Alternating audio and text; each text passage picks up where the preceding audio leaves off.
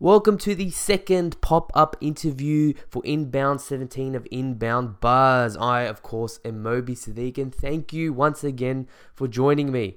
It's only, start of day 3 in a minute, and I am tired as all that is holy, but I'm here and I'm ready to share, so hopefully you guys are pumped as well. So it was a big night at the Aloft last night, and if you haven't been to Inbound before, you've been to Inbound and you haven't been to the Aloft during Inbound, it is like a night organized by Marcus Sheridan and George B. Thomas, where they have like either a recording or a kind of roundtable informal catch-up, and it was just epic, man. Like, just people who just want to learn. No one's got a big ego. No one's trying to show anyone up and try to show that they're smarter than anyone. Honestly, it was a fantastic night. And also, it was George B. Thomas's birthday. So if you see him around or you follow him, please hit him up on Twitter at George B. Thomas. Say happy birthday to him. I know it will go a long way. All right, cool. Let's get straight into it.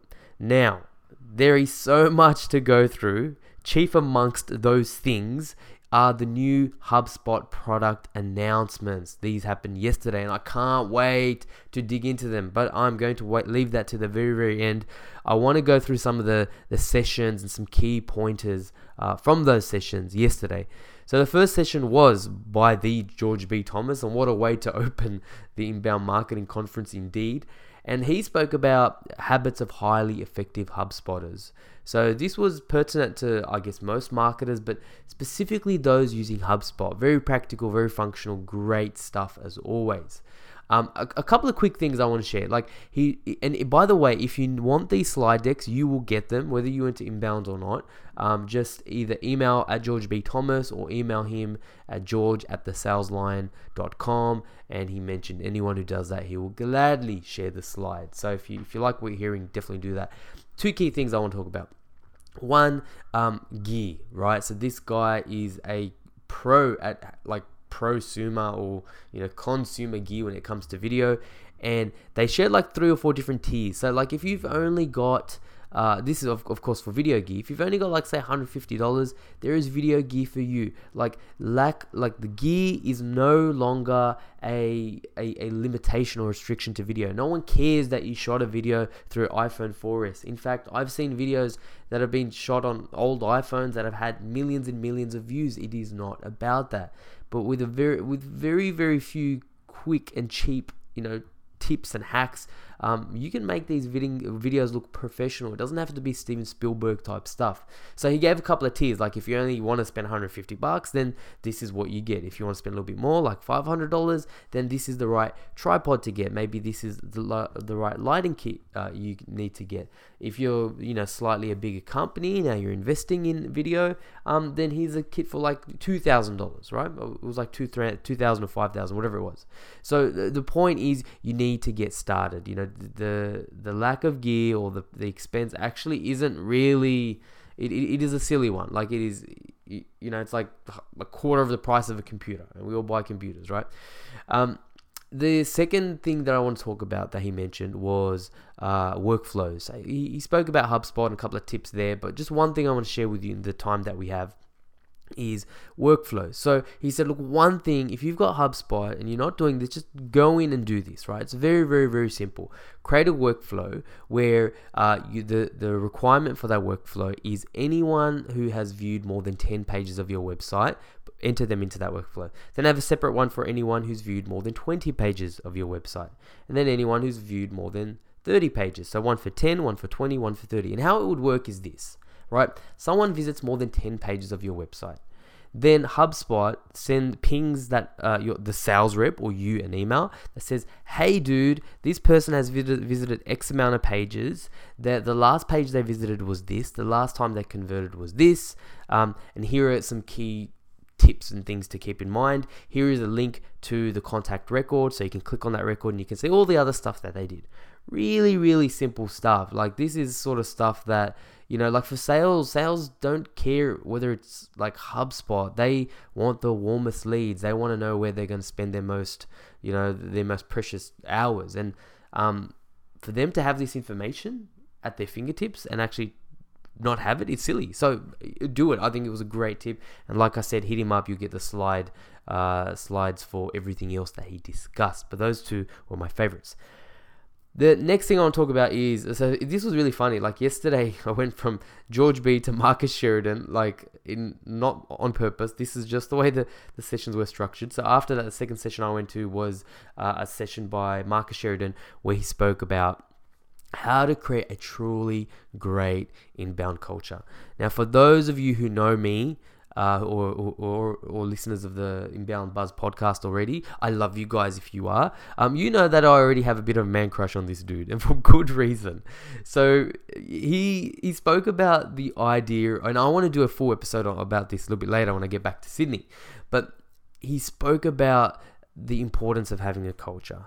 And if you work in a marketing team or an organization that has more than just a couple of, even actually, Clementine, if you're listening, I love you. I thank you for following me in Sydney and just retweeting, sharing all my stuff.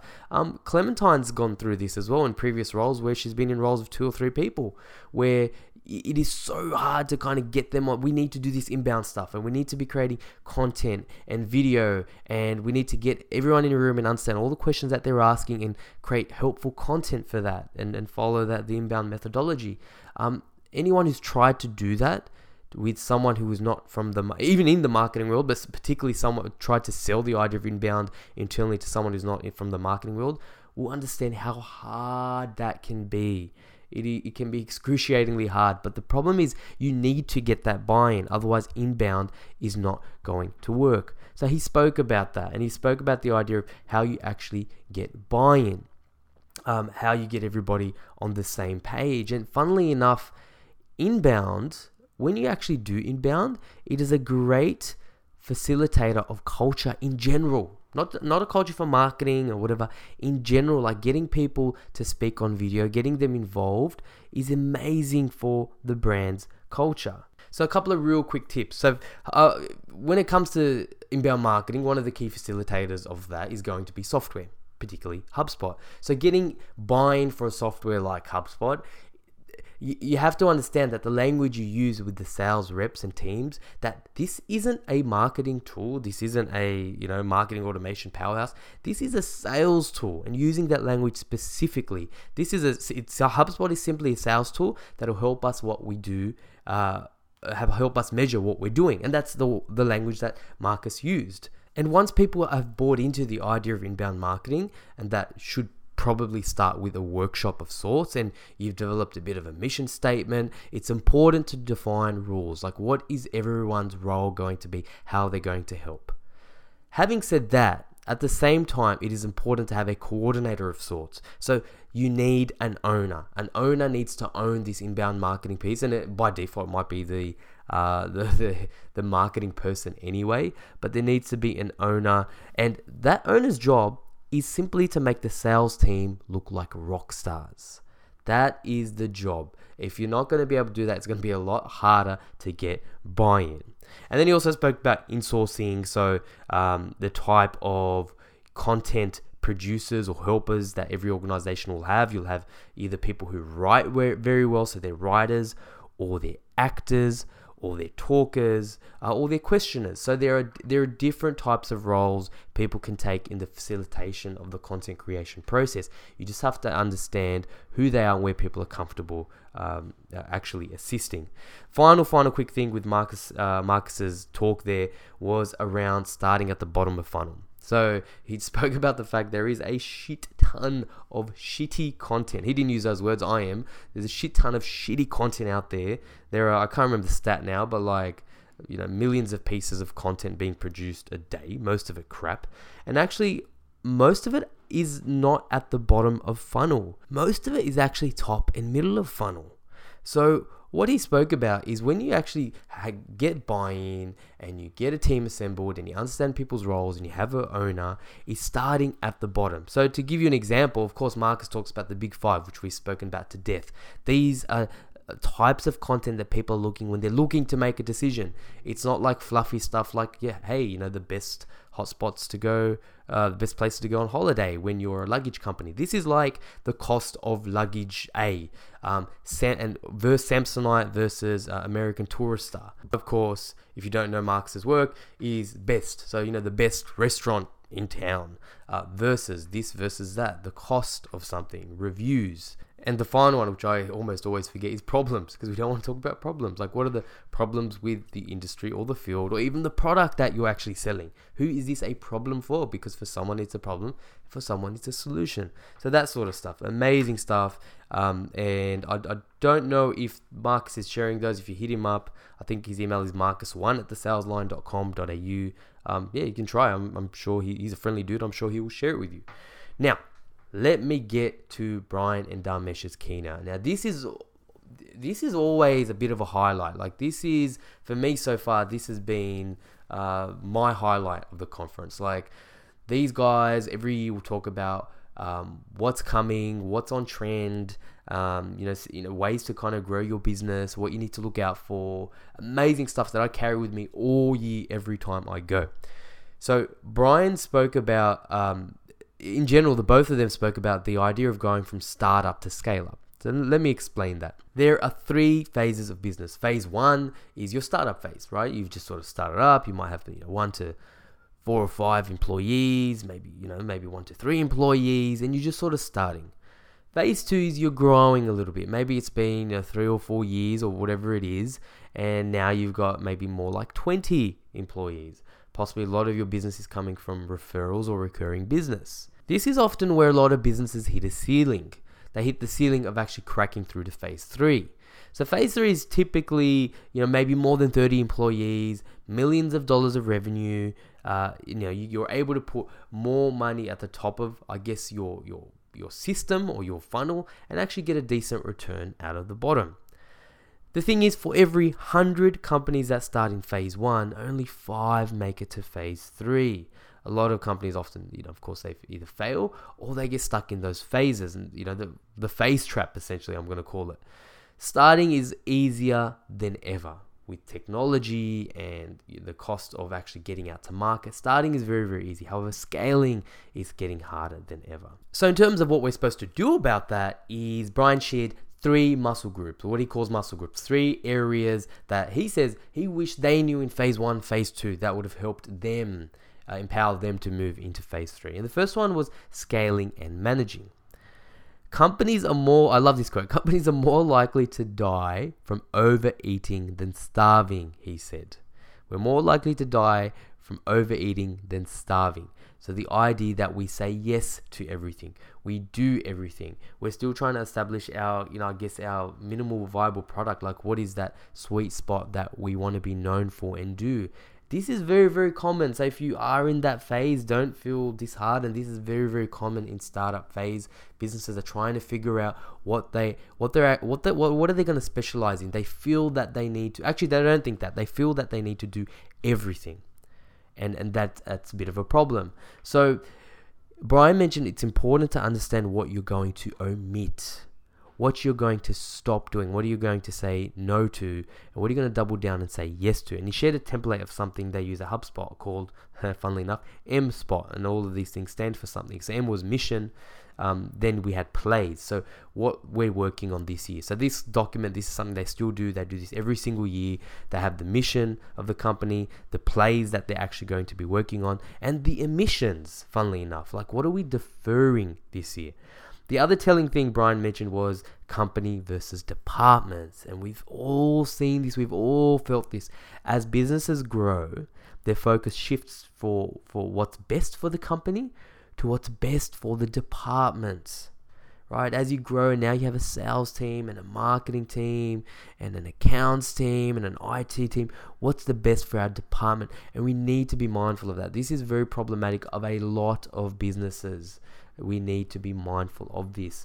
Very early HubSpot instilled was that you prioritize the company before the department, before yourself. And actually above all of that is prioritize the customer. Now, this sounds contradictory, and I thought that when I sat there, but the point is, yes, you're prioritizing the customer over the company, over the department, over yourself or an individual, but that's understanding what you say no to at the same time. So if that falls into your spectrum of what's yes and what your sweet spot is, then yes, that's where you prioritize the customer. Make sense? Awesome. So the second thing was hiring muscle. Now I'm going to wrap this up quite quickly because we are definitely in the coming weeks talking about Brian and Dharmesh's keynote. But just quickly, the second muscle was around hiring and largely revolved around their culture code. So if you're not familiar with their culture code, it's like this huge document that summarizes their employee value proposition, what they stand for, how they support each other, in a bit of an internal, because mission statements kind of suck, right? Like a bit of an internal mantra of the company.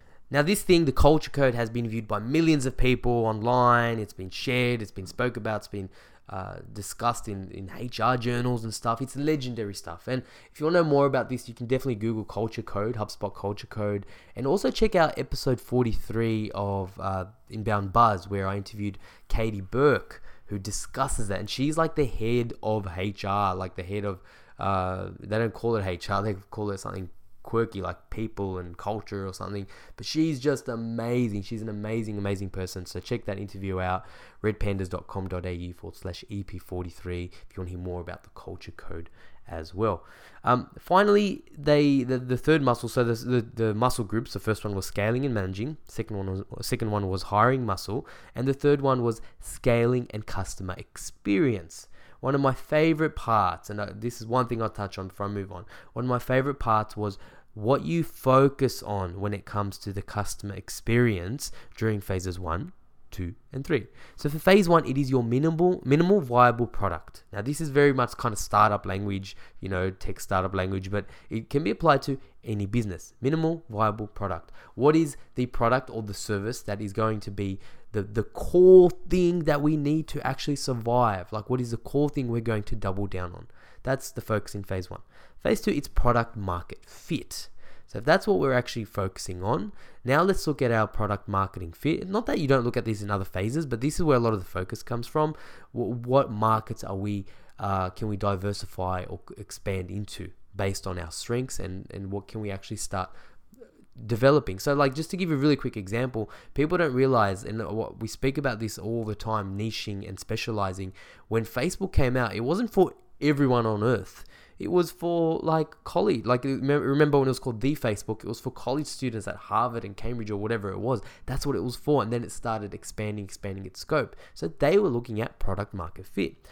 Phase 3 is product market delight. How we actually delight our customers. What can we do to facilitate not the what they're buying, but the how they buy it. And I'm not going to go into this too much, but Dharmesh spoke a lot about companies that succeed, these disruptors. They focused on how people bought their things. Like when you compare Uber to the taxi industry, for example, Airbnb to hotel, it wasn't the what, it was the how they were delighting people and how they were facilitating the fulfillment of that product or service. Okay, finally, let me get to the jewels of today's recap, summary, episode, whatever you want to call it, and that's the HubSpot product announcement. So speaking of entire episodes dedicated to inbound, this is definitely going to be one as well. I mentioned yesterday, if you caught up with our yesterday day 1 pop-up, is they gave partners a bit of a sneak peek a day before, right? I mean, how annoying, especially for someone like me who just talks all the time. How annoying. You have to keep a secret and you have to keep it for one day. But anyway, I survived. And yesterday, because this has started day 3, today I'm about to jump into. Yesterday, they mentioned all the features and they made them public. A lot of these, not all of these, a lot of these you can access and check them out at HubSpot.com/new. HubSpot.com/new. And yeah, so they essentially took it public. There are some crazy things on the horizon. So much so, I can safely say that I really can't see any marketing automation company in the world catching up. And I mean that. I'm not saying that lightly. I can't see any company in this space because it's really beyond marketing automation now catching up. And this is the thing. It's not like I'm on this buzz and I'm just in this orange vacuum that I'm caught up in. I safely could not say that last year. I could not say that the year before. So let me take you through a couple of quick highlights today, and we'll go over these a little bit more in future detail, and I'm sure you'll see them around the webs as well. The first one is website. So finally, for the love of God, like for all that is good and holy, they have changed. It used to be called HubSpot COS, and then it was like, no, we're not going to call it HubSpot COS anymore. We're going to call it HubSpot website or whatever it is. Now they're calling it a CMS. Everyone knows what a CMS is. Let's freaking just call it a CMS. And next year, let's call HubSpot and HubSpot Conference. That's another discussion.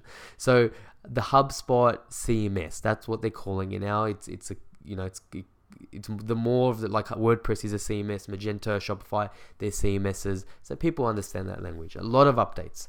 Apparently, it is 2 times faster than the average CMS in Northern America. It's also now 20% faster than previously compared against itself. There are loads of security features, and this is particularly important if you're a website, if you're an industry that has a website on WordPress that's been hacked, or, honestly, even me, I'm a digital marketing agency owner. Our website got hacked earlier this year. We sorted that out. But so WordPress is the most hacked platform on earth because it's ubiquitous, because it's really, really open source. So yes, HubSpot CMS is more secure. Doesn't mean WordPress is going to break down and people are going to kind of tear shreds through it. But in terms of risk mitigation, HubSpot is safer. And they've also finally released SSL certificates for free if you're on the HubSpot CMS. So SSL is that thing that you see, in short, a website that's HTTPS. The S stands for that secure certificate. So awesome stuff. A couple other quick things. Native search. So a lot of websites used to rely on Google search, right? You could actually use Google's fuzzy logic search on your website to search your own website. But now that is kind of died out, and we spoke about this earlier this year or maybe last year as well. HubSpot CMS will have its own native search. So you have a search bar on your website and you can search for content, and I don't know how good or bad it is, but they wouldn't have released this thing if it was going to be damn close to Google's one. It is now even easier to use without a developer, HubSpot. The amount of templates, and look, this isn't really an update, but the amount of templates, how it's evolved, it is really, really easier. But at the same time, HubSpot has realized they need to attract the developer world. Just like kind of WordPress did, just like Shopify did. They need to attract the developer world because these guys are going to be the workforce, the force behind propelling HubSpot. So they made it even friendlier for them. So it's not only great for us non-techies, but it's also great for developers now. The other thing, Shopify integration, that is now native. You don't have to go buy another thing to connect your Shopify and your so this is, of course, I'm moving off the CMS now. So if you have HubSpot as a marketing automation or a CRM tool, you want to connect it to your Shopify. You had to kind of do things before, like pay for something in the middle. Now there'll be a native integration, which is awesome. And they'll also have this thing called e-commerce bridge. So if you're not on Shopify or on Magento or something else, you can use this thing as a bit of a middleware for you. All right, quickly moving through Facebook. Now, this is lead ads. This is something that's been around for a little while, maybe a month or two, which is free. It's a free feature in HubSpot. So how that works is, if you've ever run a lead ad before, is you have an ad in the newsfeed that says, like sign up for a demo, a free demo, whatever it is. As opposed to taking someone to a landing page, the form pops up there. It's embedded, it's integrated. There is not another kind of barrier to jump. They work quite well. The problem is you would have to take that data, export a spreadsheet from Facebook, and then import it. Now it's integrated. So now you can actually see the lead source, where they came from. They're automatically populated in your HubSpot. It's sweet stuff. This is another thing. Now, this is a new thing that I'll discuss. The idea of audience sync. So they've released this feature called audience sync. Now, there's good and bad. The good is freaking amazing. The good is that you can sync it with lists, right? So with Facebook ads, if you're a little bit familiar with it, you can do things like custom audiences and lookalike audiences. So you can say, for example, okay, I'm going to export my database, and this is how we used to do it. I'm going to export my database in HubSpot or a list, for example, and I want to target, these are the email addresses, and all of those email addresses, if they have a Facebook account, I want to target them with this particular ad or offer. You might have a particular product or a service or a persona list or something that you want to target, and you could do it that way. But it was a pain in the bum because you'd have to do that every couple of months. If you wanted to do a lookalike on that said list, you'd have to do that every couple of months. But now with Audience Sync, it does that automatically. This is freaking awesome. You don't have to export like a nutcase every other month. It will do it automatically. Now the slightly bad thing is it comes with the paid ads add-on.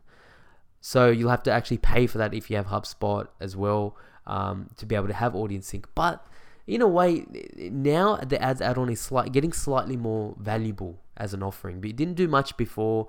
Now it's doing a lot more. It has a lot more robust features. So even more reason to kind of give it a second go.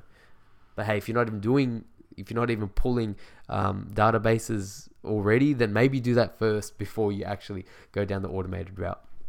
All right, really quickly, I got two or three more things. Sales Pro. So Dharmesh and Brian mentioned this is the biggest R&D project for HubSpot in years. Sales Pro is going to, it's going to be injected with steroids or something.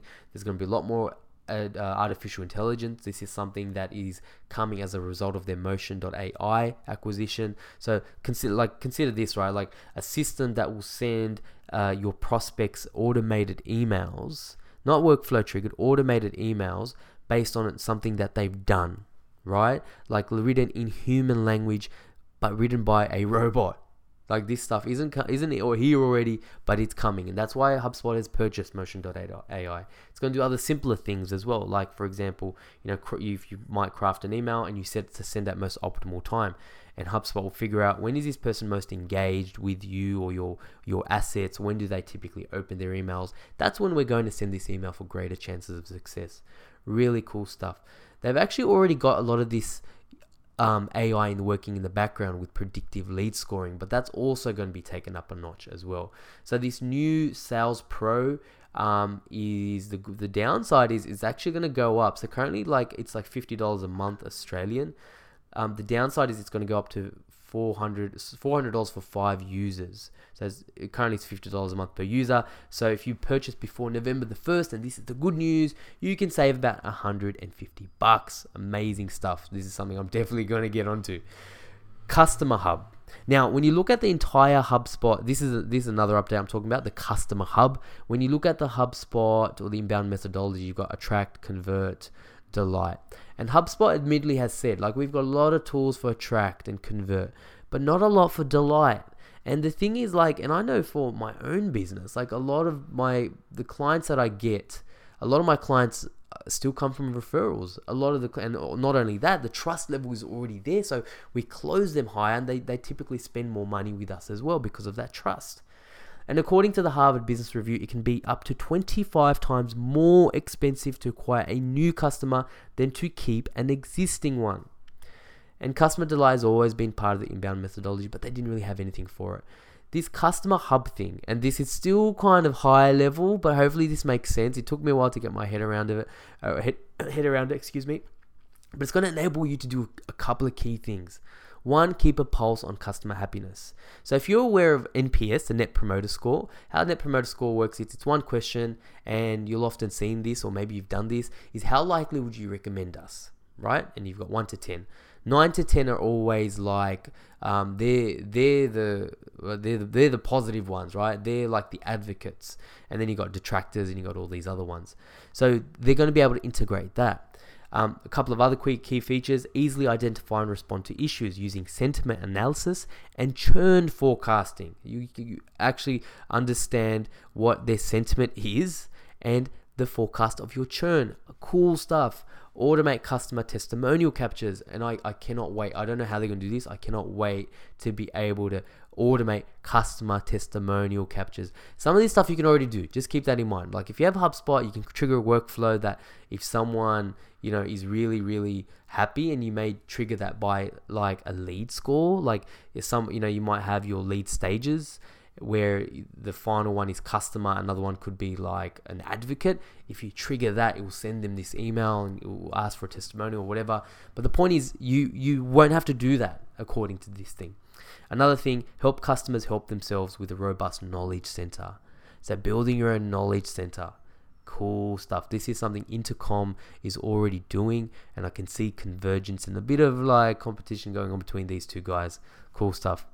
The final thing, and this is very exciting stuff. I don't know what is more exciting. I really can't get my head around it.